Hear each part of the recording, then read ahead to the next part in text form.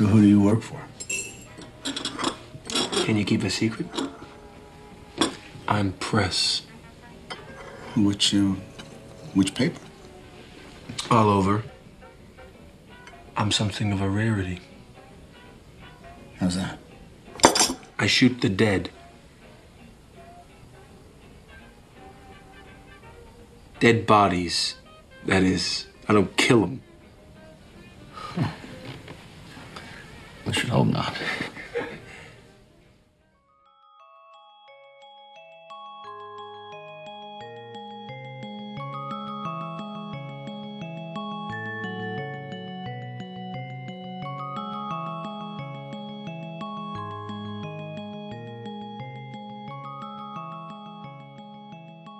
Welcome to the Halloween episode of the Jim Church School of Digital Underwater Photography.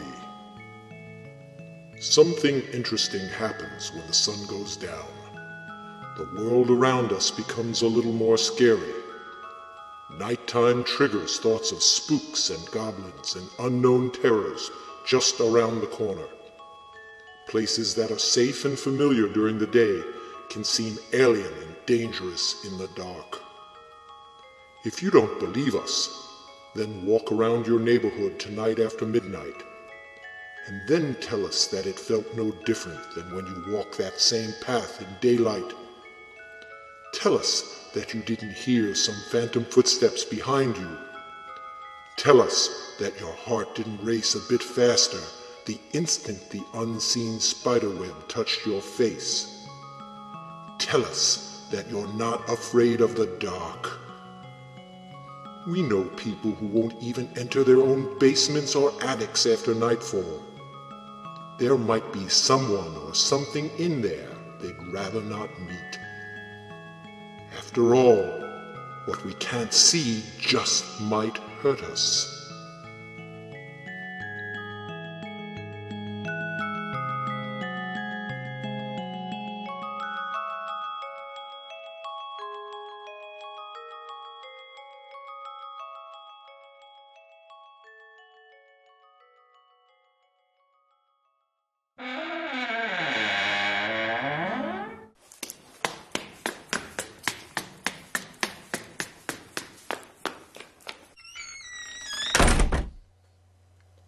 And happy Halloween, everyone. This is Mike Haber. And I'm Mike Mezgleski. This is the 31st podcast of the Jim Church School of Digital Underwater Photography, which is eerily appropriate since Halloween falls on the 31st. Now this week we've selected a theme in keeping with the spirit of the holiday: night diving and other spooky dive photography. Some of our personal favorite diving opportunities occur at night, or in places where the absence of light helps stimulate our imaginations, photographically or otherwise. These kind of dives provide us with interesting photo possibilities, as well as challenges that are different than those experienced during daylight diving. After spending many sunlit hours diving on colorful tropical reef locations, what could be more fun than transforming these stunning scenic vistas into stark, shadowy environments where our vision is limited to the beam of our dive light, where anything might reside just outside of our field of view? Be honest, which one of us hasn't heard the theme of Jaws playing in our head during a night dive? The opportunities that this dark realm offers us are creatures or behaviors that might be hidden from us during daylight. Animals that feed at night but hide by day include octopus, squid, moray eels, galaxies of starfish, and an untold variety of other amazing invertebrates. These and more make wonderful photographic subjects when the sun goes down. Dives into spooky places such as the inside of shipwrecks or caves offer different types of photo opportunities. These tend to be less creature-related and more structure-related. Wreck and cave dives don't have to be night dives to be spooky.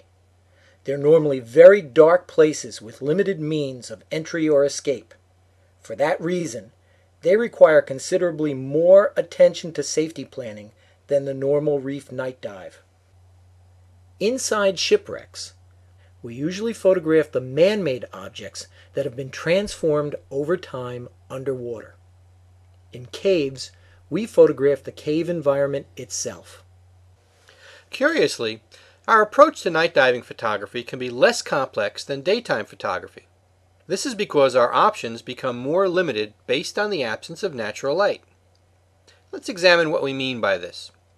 Those pesky decisions regarding aperture and shutter speeds are more easily made during a night dive.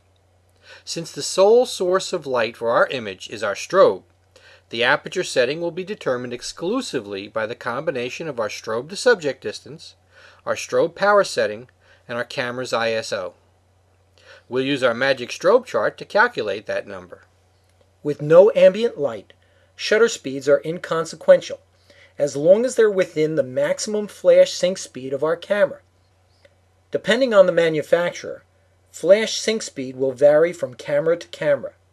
You can find this information in your camera's user manual. Some folks get confused by this last part, so we'll explain it further. Let's say your camera has a maximum strobe sync speed of a 1/250th of a second.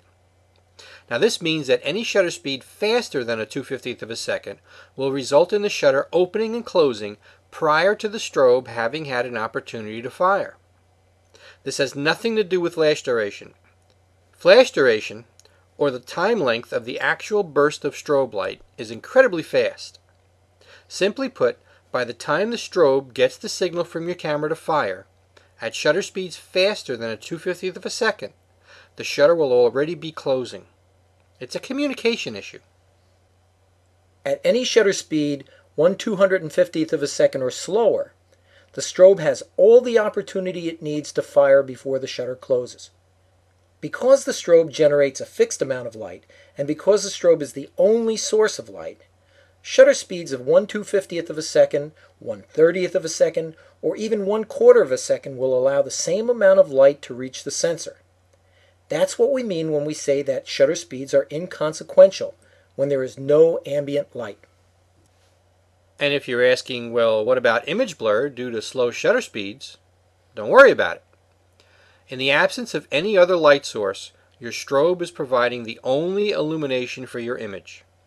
And since your strobe's flash duration is fast, probably as fast as 1/10,000th of a second, the flash duration itself will freeze that action. Another photographic decision that's less complicated during night diving is choice of focal length. Before any dive, a digital SLR shooter must select from a variety of interchangeable lenses across a broad range of focal lengths. Digital point-and-shoot cameras have no interchangeable lenses, but their zoom lenses still warrant a focal length choice. Regardless of camera, our focal length selection is determined by which potential subjects we expect to encounter. At night, our view is limited to wherever our dive light can reach. We have minimal peripheral vision, and we spend most of our time on the bottom or pretty darn close to it. With such diminished vision, it's difficult to detect the approach of large mobile critters. That makes it almost impossible to prepare for the sudden appearance of a shark or a ray or any other fast-moving large subject. Consequently, our acceptable lens alternatives decrease at night, and in most cases, we find that wide angle is a poor choice for a night dive. Lighting wide-angle scenes at night can be a problem as well, since so much of the scene might include black space. In daylight, that black space could be blue water or even parts of the reef itself, which tends to mask some backscatter. At night, anything out of the range of our strobes turns black. And regardless of how carefully we aim our strobes, that black space is a perfect environment for backscatter to be visible. In general, it's better to limit the scope of our photography to lenses that allow us to get close to our subjects, and fields of view that are not too wide. Macro lenses are great for night dives. Of course, there'll always be exceptions. That's why we say, in general. Typical exceptions are found in the spooky places we discussed earlier, shipwrecks and caves. In these instances, our subjects are likely to be large and stationary. Here, a wide-angle lens is a logical choice. Whether shooting the engine room inside of a shipwreck or a grouping of stalactites within a cave, we have subjects that we can prepare for.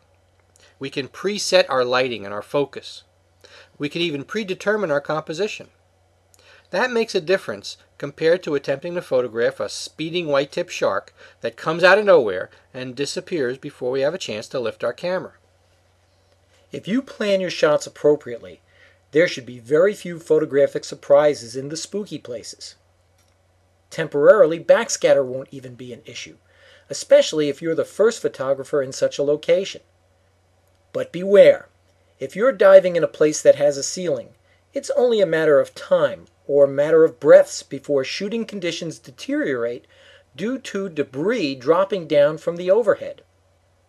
When shooting in the spooky places, control your breathing, enter cautiously, move deliberately, take your shots, and exit like a cat burglar. Always give the next diver a chance to get the shot. One last thing. We can't shoot what we don't see.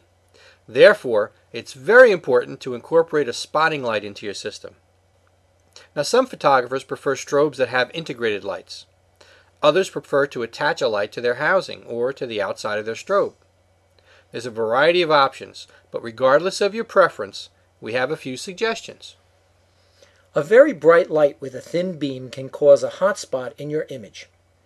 You can avoid this kind of hot spot by selecting a wide beam, diffused light of moderate brightness. Also, a wide beam light is preferable when you're trying to track midwater subjects like squid through your viewfinder. Better yet, dive with an accommodating dive buddy who'll work the light for you.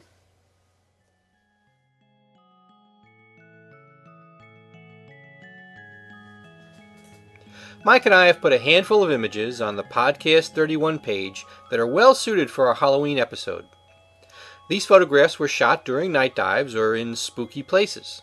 Feel free to disinter them by clicking on the Podcast tab at the top of our webpage, www.jimchurchphoto.com. After that, click on the October Podcast button to get to our Halloween episode page.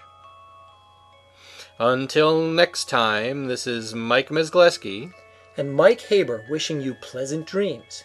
Remember to lock the door and don't let the bedbugs bite much.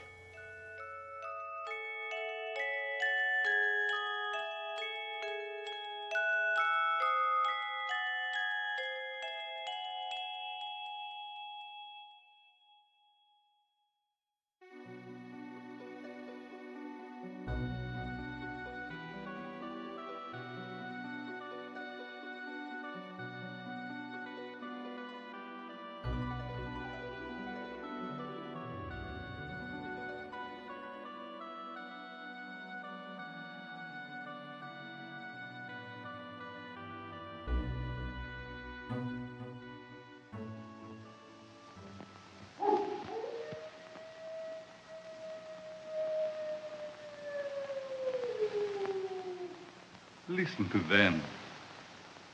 Children of the night. What music they make.